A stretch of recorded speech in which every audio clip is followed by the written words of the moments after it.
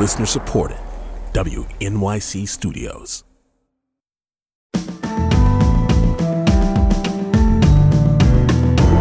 From WNYC Studios, I'm Brian Lehrer. This is my daily politics podcast. It's Tuesday, August 1st. Maybe you've been hearing about the coup in Niger against their democratically elected president, but the population and neighboring countries seem to be divided about how to respond. Some European and nearby African nations are threatening military intervention to restore democracy.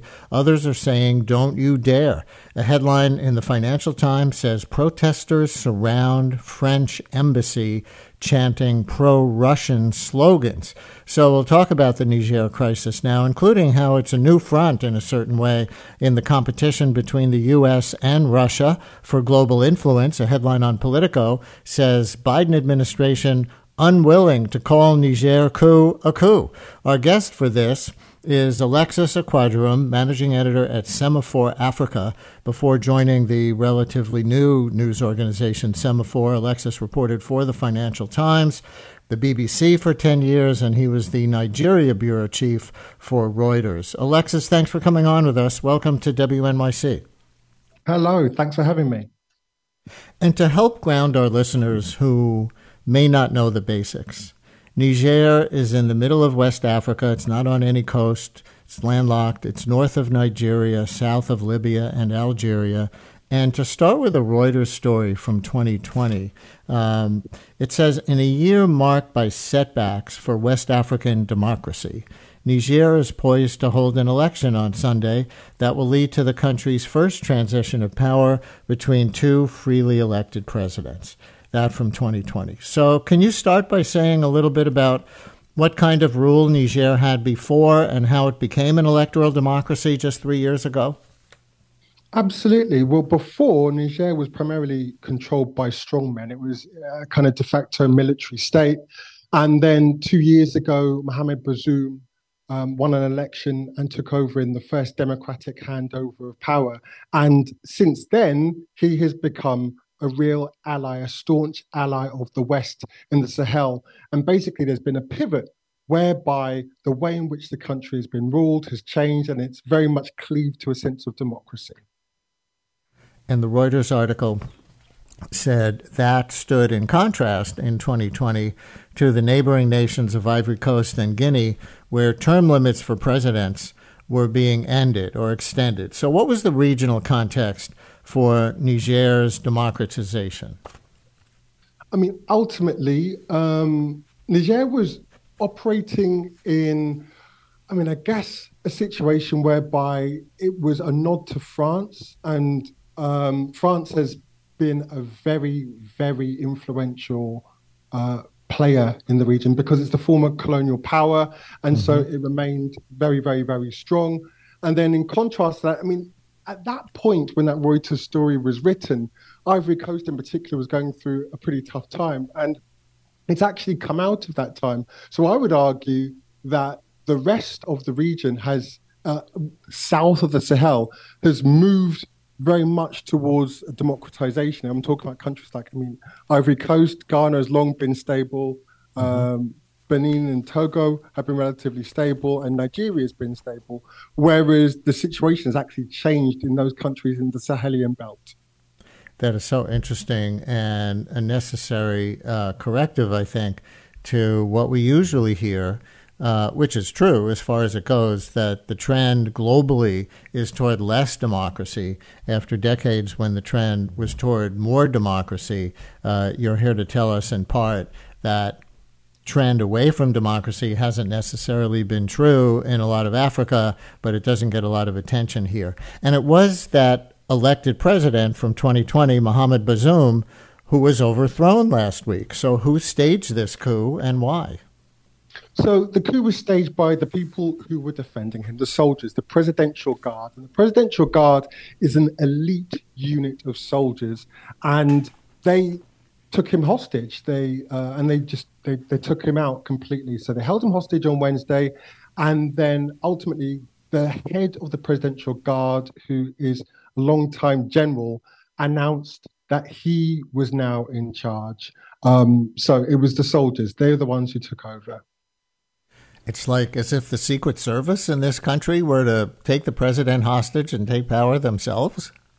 Absolutely. I mean, that's a really good way of looking at it. I mean, they're the people who have elite training. They are very experienced and they have access. I mean, there's a lot of trust involved in protecting the person who is number one. And I mean, ultimately, they betrayed the trust. So a general called Abdurrahman Chiani, he's the one that said ultimately he's now in charge. And why? Just because we have the guns so we can be in charge, or are they representing some segment of the population in some way? So there were a number of different factors at play. I mean, one is personal. I mean, I've heard it said by a number of people that Tijani, he might have been about to get the push. So, that's protecting self-interest. But there are far more deep-seated reasons.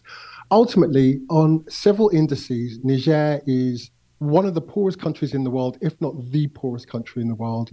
About 2 in 5 people live on less than $2 a day. And people have been frustrated for some time because in addition to the poor conditions in which many people live, there has been an Islamist insurgency raging on 2 fronts for the best part of a decade.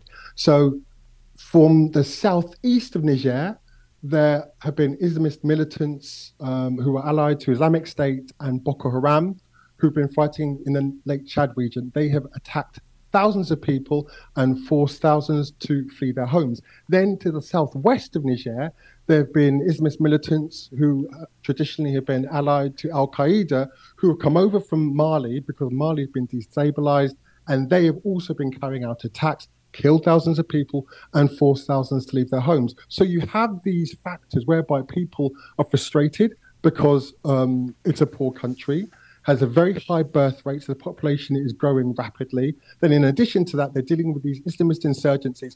And the sense was whatever was in place in terms of the security infrastructure was not working. The French have been present. Other foreign troops have been present. The US has a base there as well. Germany has been present. And then in neighboring Mali, the French have been there and a massive UN peacekeeping force. But the frustration of the local people was that they felt not enough was being done and that they were steadily getting poorer and poorer and poorer. And I think since the invasion of Ukraine by Russia, that has affected the price of food. That's driven up food inflation because there's been a shortage of grain and shortage of fertilizer. So people who were already frustrated and poor and getting killed and being forced to flee their homes were actually getting poorer over the course of the last year because the cost of everything, particularly food, has gone up. Let's take a phone call from a listener originally from West Africa. Ami in Fairfield, Connecticut. You're on WNYC. Thank you so much for calling in. Hi there. Good morning, Brian. Long-time listener, second-time caller. Ha. Glad you're on. Yeah. Thank you. I am originally from Gambia. I've lived here for almost 30 years. Well, getting about there. I went to college here. But I try to go back home at least once a year, at least prior to COVID. And I have a family here. I take my daughter to Gambia. I'm originally from Gambia, where she goes to school during the winter so she can learn the culture. So I've pretty much been connected with my roots all the while. I think the governments that we have in place now are ineffective, to tell you the truth, throughout Africa, including Southern Africa. The issue, however, with the military taking over power against the will of the people, these are democratic countries. We have to respect the votes and the voices of the people. We have to respect the will of the people. Now, the issue I think some of these countries have, including my own, is that the will of the country does not seem to reflect what most people think is best for the future.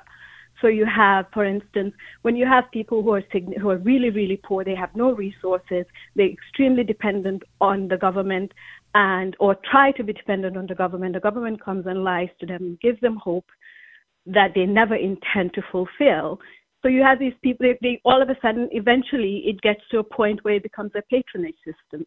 And so the people keep voting for the same people that are in power. And then you have other people who are sitting outside saying, what can we do about it?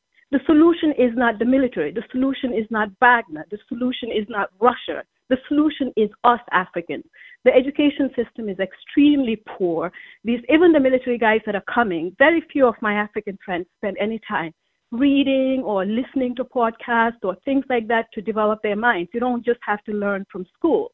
I have a graduate degree, but a lot of what I've learned on my own. So we have to shift the mindset. But shifting the mindset is not a matter of blaming the West. Yes, there was colonialism. Yes, there was slavery and all of those things. And we cannot discount the impact. We cannot discount the trauma that it's caused and all of those things. However, our problem is not the West. All of the West African countries that are English speaking that were colonized by the Brits, after the British left, the years that followed were quite prosperous and stable because they left infrastructure, they left processes in place that carried the country through. I apologize for my dog. She's a chihuahua and very loud.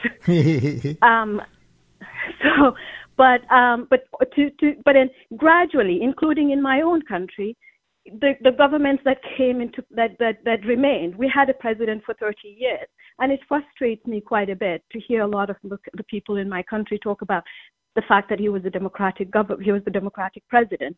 He has a lot of accolades, a lot of titles and things like that, but he wasn't. The military guy that followed wasn't. The coup of 1981 was tremendous tragedy for the entire country. We Africans have to. Recently, I'll give you a quick example. The parliamentarians in my country the government purchased vehicles valued at $60,000 for 52 parliamentarians. These guys represent districts. In general, many of those districts, because I come from the upcountry part of the country, many of those districts, the net worth of the entire district is probably not $60,000. And people are earning $2 a day and have no education system. The kids are not going to school. They're not being fed. And so you go from the colonial powers, the Western colonialism, to now, and then the other factor is that we have China taking over in my country and in most of West Africa. Actually, that's right, and that's another, in addition to Russia, country that the U.S. sees as an enemy in terms of global influence, exerting a lot of influence in Africa at the same time. Ami, I'm going to leave it there. I thank you for all of that context and all those layers of observation and experience and meaning. I want to go on to another caller, and then, Alexis, I'll get your reaction to both of them. Here's Vincent in Essex County, originally from Ivory Coast. Hi, Vincent. You're on WNYC. Hi.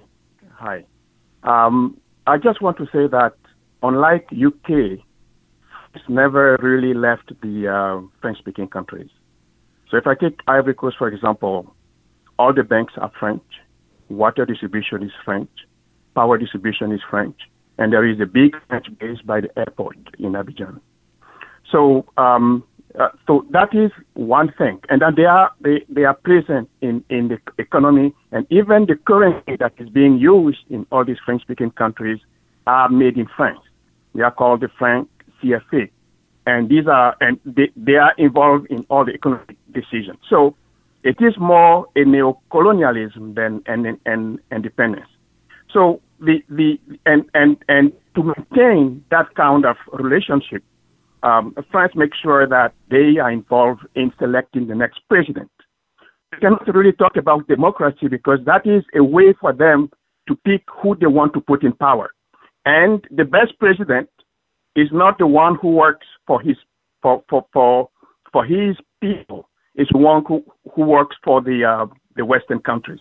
So do you feel, Vincent, having said that, do you feel that the democratically elected president, Bazoum, who was just overthrown in the coup, was more of a representative of French interests or the coup leaders? All the presidents that are not for the French interest, you have, they are thrown out one way or the other. So, it is a French interest to have someone who is pro-French, for example. Let me put it that way. So, and they work hard to maintain that kind of relationship. Are the coup leaders pro-France, as far as you could tell? No, all the coup leaders, and that's what is going on there. All the coup leaders in Burkina Faso, Mali, and and that's why they all united, because they all are anti-French. Vincent, I'm going to leave it there for time. Thank you very much. So, Alexis, two very different and very interesting callers. Vincent putting it in post-colonial terms, and why there's some fervor for a coup like this, because France, unlike the UK, he said, never really decolonized after they officially pulled out decades ago. Ami is talking about more systemic local failures, like on the educational system and things like that. What were you thinking as you listened to the calls? I was thinking that both of them made valid points, and I think there was a lot of truth in what both of them said. I think with Vincent, I think Vincent hit the nail on the head in terms of why this is happening. If you look at where there have been coups, these are former French colonies, but the French never left. I made a similar point near the start. They had an entirely different colonial model, which was called France Afrique. And it was an intellectual view of the world whereby they would impose just the French state of being, the French spirit in all their colonies. And they wanted to effectively control people, and they never let go. So as a result, if you never let go and you still control big businesses, and you control the currency and you install politicians, when things do not go well, people will hold you accountable. And that is what is happening. People looking to France and the people, the democratically elected presidents who have basically been supported by France, and they just said, this isn't working for us because we are impoverished and we're being killed by these Islamist insurgents. And France, you're not coming to our aid. You're not coming to our assistance. You're not coming to help us. And there was also mention of China and Russia. Crucially, neither the Chinese nor the Russians are imposing an intellectual view of the world in the same way as the French did, this France Afrique thing. They're not trying to force Mandarin or Russian on people. They're not trying to control how they view the world. They're just saying, well, we'll build infrastructure. That's what the Chinese are saying. We'll lend you money to do that on favorable terms. Or, as the Russians are saying, we will come and kill the insurgents on your behalf in exchange for some access to your natural resources. Now, in terms of what the previous caller said, what I agreed with in particular was the point about education and health. And I think that's something that is really lost in many of the conversations that we have around this, because we look at it from very much a Western standpoint. And understandably, like, how does this affect security? Will the Sahel become a hotbed for the next wave of attacks on the global north? But it's also worth bearing in mind that this happens because people, as I said, are very poor, and there are low levels of literacy, and there are poor health services. And the real tragedy here is that we're not really even going to see the effects of this unfold for another 20 years or so, because Niger has one of the fastest growing populations in the world. On UN projections, it looks like it's going to pretty much triple in population size, from around 24 million now to around just under 70 million in 2050. And really, there's no forward thinking, because the difficulty when you have military rulers who are there to basically just try and stop the insurgencies and keep people happy is they're not thinking in terms of long-term solutions. They're not thinking about infrastructure development. They're not thinking about building schools, training teachers, and they're not thinking about building hospitals or in terms of budgetary allowance, what percentage of our budget will go towards maternal health care, for example, or literacy. So there's a real time bomb in that part of the world, because these military rulers, I understand why they're there. And I think your two listeners summed up why they're there, particularly Vincent, I thought. But there's a real time bomb. So interesting. I'm going to sneak one more caller in here. We're just about out of time. But Ahmed in the Bronx is going to mention yet another dynamic. Ahmed, you're on WNYC, but we have 30 seconds for you. Hi, Ahmed. Okay. Hi, Brian. Very interesting. You remember the people of Azawad back in Mali, immediately after the overthrow of Muammar Gaddafi. You mean when the U.S. was involved in trying to overthrow Gaddafi? When Gaddafi was overthrown and assassinated. In Libya? Yes, That's right. And? You know, those people, we call them the Tuaregs back in Mali. I think Ahmed's line is shaky. But Alexis, I think he was going to talk about, I think he told our screener about a lot of weapons being dropped in the effort to overthrow Muammar Gaddafi in Libya, which was a U.S. priority for a short amount of time, back, I guess, when Obama was president, and that gave a lot of weapons inadvertently to people we now consider bad actors, coup leaders, and the like. 30 seconds for you. Do you think that happened? Yes, I do, absolutely. I think in terms of Islamist insurgents, those bad actors gained weapons from the fallout from Gaddafi, and equally, some of these will fall into the hands of coup leaders. But yeah, the Sahel is awash with weapons, and that is partly a byproduct of what happened with the fall of Gaddafi. And that's why we're seeing these coups now and this level of violence. Alexis Akwagyiram, managing editor at the news organization Semafor Africa. I think a lot of listeners in the New York area and around the country now understand these headlines from Niger a lot better than they did a little while ago. Thank you so much for explaining so much. Thank you.